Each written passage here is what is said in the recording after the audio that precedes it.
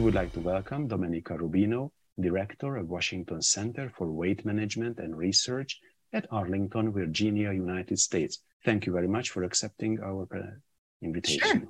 Thank you for having me. I'm glad to help.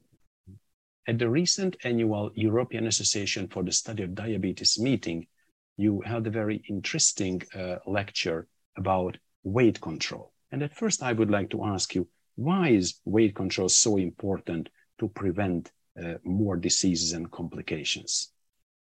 Yeah, it's important to recognize that excess weight contributes to a lot of the conditions that we see all the time in the clinic, right? So we see that it impacts heart disease. We see that it can cause diabetes. We see that it's associated with high blood pressure, with cholesterol, with reflux, fatty liver disease, arthritis. It decreases mobility, sleep apnea, even mood, depression, anxiety. There are so many different conditions that weight impacts. And what we now know is that with weight loss, and not necessarily a lot of weight loss, all right? 5%, 10%, maybe 15% if we're lucky, that improves the conditions. It improves all of those conditions I just spoke about, and often can actually decrease the need for other medications. So we now know that weight loss really improves those conditions. And so the focus has been maybe sometimes we should actually focus on helping people lose weight.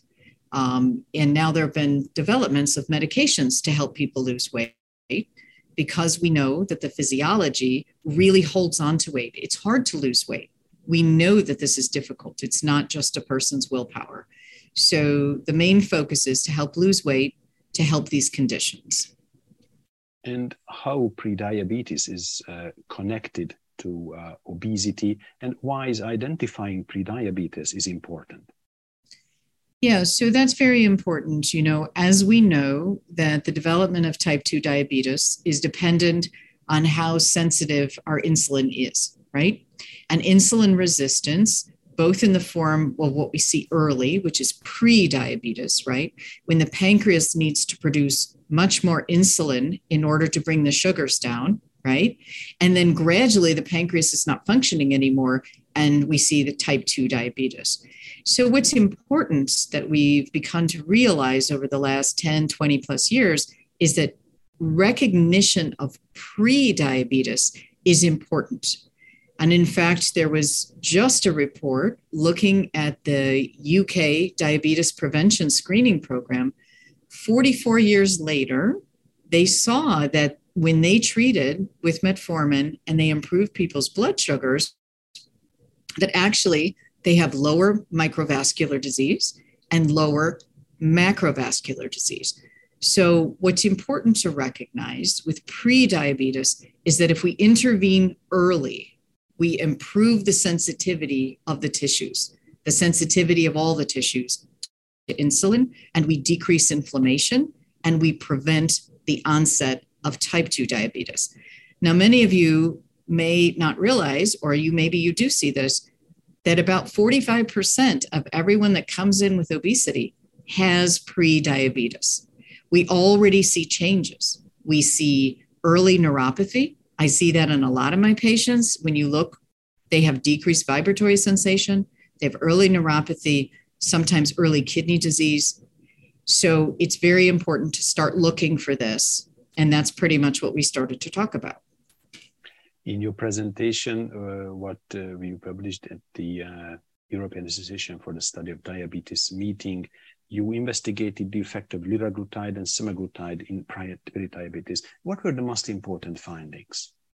Yeah, so what we found was some really key pieces of information. One thing that we learned is that GLP-1 agonists, just as we know that they're important for diabetes, it turns out they're very important for prediabetes as well. And so what we found in the trial was the use of liraglutide or semaglutide helped shift our patients from pre-diabetes range glucose to normal glycemia. And that worked much better than diet and lifestyle. All right. So where you might see 10% of people improve with diet and lifestyle, you saw 60, 70, 80% improvement with the use of GLP-1 agonists. Now, the interesting part that we also learned is we looked at what was the impact of weight loss. And what we found is that people who lost more than 10% were much more likely to have normal glycemia at the end of 68 weeks in the study compared to those who lost less than 10%. So what we take home from that is that the combination, the use of GLP-1 agonists, whether it's liraglutide or semaglutide, in conjunction with diet and lifestyle to lose more than 10%, we see normal glycemia. We see the prevention of type 2 diabetes. And that was the other thing that was very important. In this trial, the use of GLP-1 agonists, only 2.6%, a very small group of people, went on to develop type 2 diabetes. But the diet and lifestyle group, it was more than 10% that developed type 2 diabetes. So we're learning a lot. We're learning that if we use these medicines to impact the physiology, and if we use these medicines to help our patients lose weight, we can see normal blood sugars and prevent type 2 diabetes. What is the message of the study? What are the clinical implications of your findings? I think really the key messages, the key take-homes is that we need to treat weight. We don't need a tremendous amount of weight loss. We need 10%. 10% can help normalize blood sugar and prevent type 2 diabetes.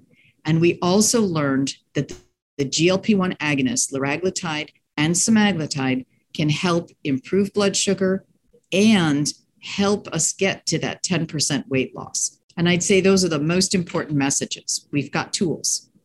Thank you very much for the conversation and congratulations to the trial. Glad to help. Thank you.